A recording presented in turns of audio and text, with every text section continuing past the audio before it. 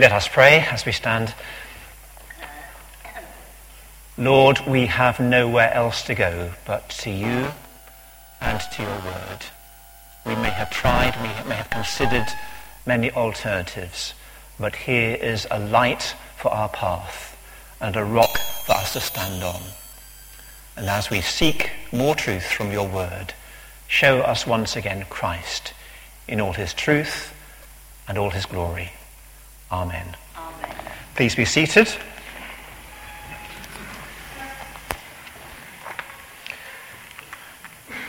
If you don't know who I am, my name is Jonathan Mason. I'm one of the lay readers here. And if you do know who I am, the same applies. I'd be most grateful if you could make sure you have a Bible open in front of you. As you know, we're in the early chapters of Exodus, the second book of the Bible just at the moment, Exodus chapter 2. It's in two sections, separated by a period of about 40 years. I'm going to be focusing mainly, although not exclusively, on the first half of the chapter. That's Exodus 2, verses 1 to 10, on pages 58 and 59 of the church Bibles. The birth of Moses. I guess many of us will have known this story and loved it since childhood. And I guess there's no self-respecting book of children's Bible stories that doesn't contain, amongst the other contenders, Noah and his ark, and David and his Goliath, and Jonah and his big fish, also the story of Moses in the bulrushes. It is indeed a charming story. But as I've read and reread it recently, I have been reminded that it's not only a charming story, it's actually also a quite perplexing story. And ultimately, I found it a hugely encouraging story. So come with me, please, for the next few minutes and be charmed, be perplexed, and be encouraged. First of all, I invite you to be charmed by this story once again. Cruel Pharaoh is afraid that the Israelites will continue to grow in number and will become an increasing threat to him. So he decides that he needs to undermine the population at the point of reproduction. First, and this was in chapter 1, Pharaoh commands the Hebrew midwives to kill all the baby boys at birth. But the Hebrew midwives outwit him, and that particular plan fails. But then he commands, at the end of chapter 1, all of the baby boys to be cast into the Nile, and there, of course, drown. Baby Moses is hidden by his mother for 3 months, and then when she can hide him safely no longer, she puts him in a little boat and sets him adrift on the waters of the Nile. Pharaoh's daughter is down having a bathe. The princess sees a little boat, gets a slave girl to have a look inside, and she sees and hears the baby Moses crying. And she felt sorry for him, it says in verse 6. The princess felt sorry for the baby. And on that hinge of motherly, womanly feeling, she felt sorry for him. The whole story turns. If she hadn't felt sorry for him, he would have just drifted away and presumably been lost. But because she felt sorry for him, she decides to do something about it. Meanwhile, Moses' sister, who we later learn her name is Miriam, has been watching. Now, I don't think that Miriam could have been older than about 11 or 12 years old, otherwise she'd have been out in the fields working. But Miriam has been watching, and she says to the princess, "Shall I go and get one of the Hebrew women to nurse that baby for you?" Princess says, "Yes, please do that." And so Miriam returns with Moses' own mother. And then, so she's able to look after Moses, and then some years later hand him back to Pharaoh's daughter and to an upbringing in the safety and relative civilization of the royal court. It's a charming story. Indeed, I'd like you to consider with me the following charming ironies within this story. It's dripping with irony, really, this account. Irony number one. In a male-dominated system where Pharaoh was a god, it is women who show the intelligence, compassion, courage, and resourcefulness to do what is needed. It was just the same in chapter 1 with Hebrew midwives, and now it's the same with the women. Moses' mother, Moses' sister, and the princess. Irony number two. Pharaoh's murderous policy is undermined by his own daughter, who rescues the very person who will eventually deliver Israel from Egypt's clutches. Irony number three. Pharaoh's chosen means of destruction, the River Nile, becomes a means of rescue, as Moses floats on the water of the Nile until heard and seen and found and rescued. Irony number four. Moses' mother gets to do the very thing that she wants to do, namely nurse her own child, and is paid from Pharaoh's own budget for doing so. Irony number five. Moses receives a privileged education in Pharaoh's court, equipping him for his future role as leader of God's people. Don't ever try and tell me that God does not have a sense of humour when a story like that has so many humorous and ironic twists and turns. Yes, let's be absolutely charmed by that story and by God's wonderful way of working. Now, as I'll probably mention more than once, without God's name being mentioned once, not even once, in the telling of the story. Be charmed. But secondly, be perplexed by this story. I agree, it's a delightful story, worth being read and reread by children and grown-ups alike. But there is an underlying brutality which we cannot ignore.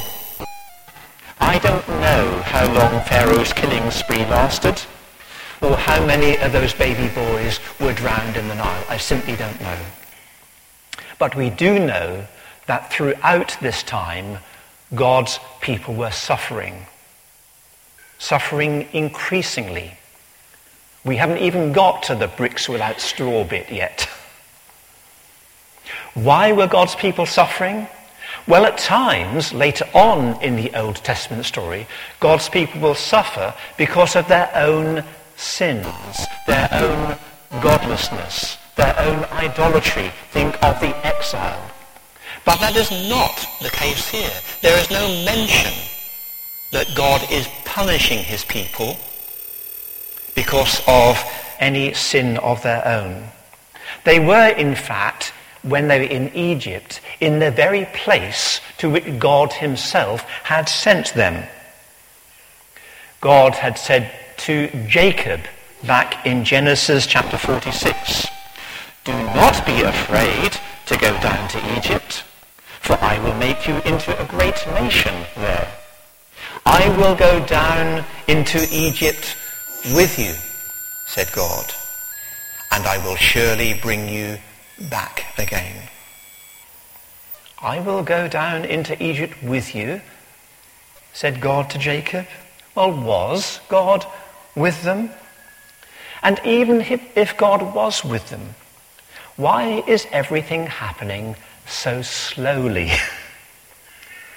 I've mentioned, I think already, between verses 10 and 11, there is a 40-year gap if we are to take, as our inspired guide, Stephen's account of this in Acts chapter 7. And between the end of chapter 2 and the beginning of chapter 3 is another 40-year gap. There's time for an entire generation of Israelites to be born into slavery, grow up in slavery, and grow old in slavery. And still God seems to be doing not very much. You know, this story of Moses makes us face up to the days, weeks, and sometimes years of darkness that may be part of our own experience as God's people too. But at the same time, God does just lift a corner of the curtain to show us that there is another story going on. His story, the story of his plans and promises and purposes. So by all means be charmed by this story, certainly be perplexed with me by it, but also thirdly, be encouraged by this story of Moses. For this is, amongst other things, the story of God's patience. I don't have a knockdown argument to convince you or persuade you or explain to me why God works to the time scale that he sometimes does work to. I can't explain to you really why sometimes God can do more in a day than any of us or all of us can accomplish in a lifetime, or why he sometimes takes generations to do what we would like him to do overnight. I don't have a knockdown explanation for that, but I can see some signs in Scripture as to why God works to his own time scale. And sometimes it seems to our experience impossibly stretched. God's patience then. Who is God being patient with here? Well, two groups of people for starters. God is being patient with the Egyptians. Following in the later chapters of Exodus, there will be 9 plagues. And what are the first, 10 plagues, and what are the first 9 of those if they are not warning shots across Pharaoh's and the Egyptians' bows saying, stop, change, believe? God is being patient with the Egyptians. Their probation will continue for some time to come. God is not yet ready to act decisively for the Israelites, which would mean also acting decisively against the Egyptians. But there is another people group with whom God is being patient, and that is, wait for it, the Amorites. The Amorites?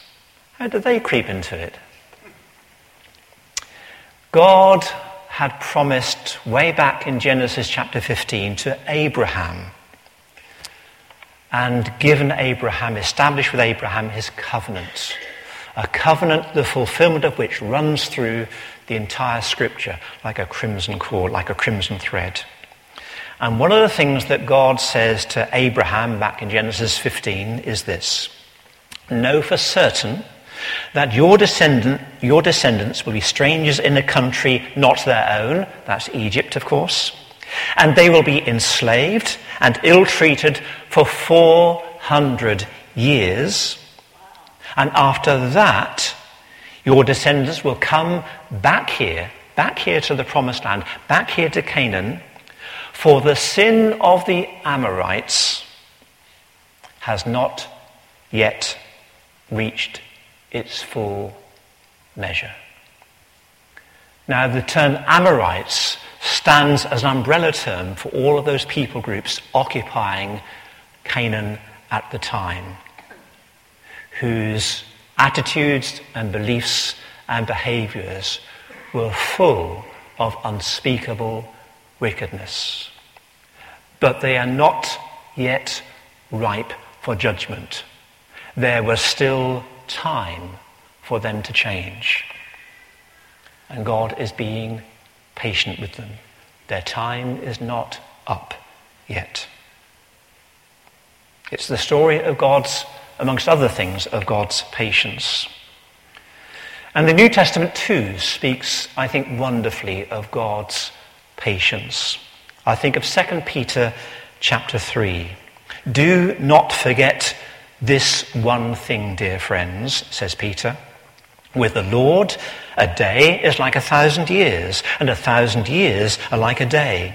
The Lord is not slow in keeping his promise, as some understand slowness. He is, what is he? Patient with you, not wanting anyone to perish, but everyone to come to repentance. Let us therefore be encouraged this morning that God's patience is lasting, much more lasting than your patience or my patience would have been. Be encouraged, God's patience is lasting. But let us be warned too, God's patience is not everlasting. That's why the consistent note of God in Scripture is today. Today, do not harden your heart. Today, while it is called today, turn and believe and trust. Now is the acceptable time. Now is the time of rescue. Now is the time to find out more. Now, at the very close of this service, is the time to have a word with Will Warren about exploring Christianity in the course that's coming up in a few weeks' time. Now, because God's patience is lasting, but it is not everlasting. Let me turn in closing from the second book of the Bible to the very last, the 66th book of the Bible, the book of Revelation. In chapter 6, we have a vision of the souls of Christian martyrs down the ages, crying out to God, "How long, sovereign Lord, holy and true, until you judge the inhabitants of the earth and avenge our blood?"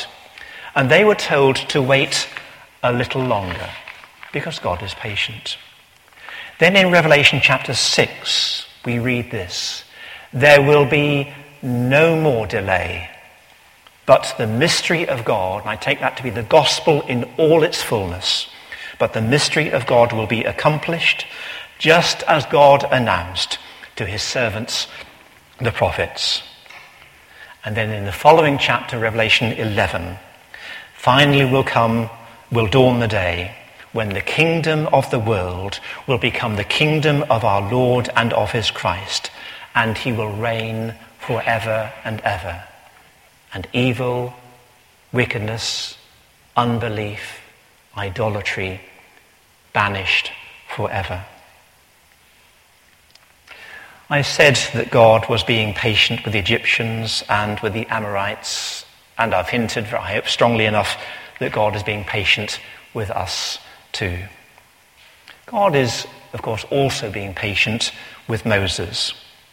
Moses at this time would have the heart and education of a leader. We hear about that in the second part of this chapter.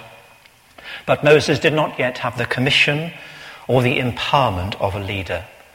That will begin to happen next, in Exodus chapter 3. We return to that in 2 weeks' time. Until then, you're just going to have to be patient. Let us pray. Thank you, Lord, that you have been patient beyond measure with us. We would not have chosen ourselves. We would not have been so patient with ourselves, godless and unbelieving as we have been. But many of us here can testify to the fact that you sought and found us. And now we pray that you would seek out and find yet more. And may we cry out to you while it is still day, and know that you will hear and answer. Amen.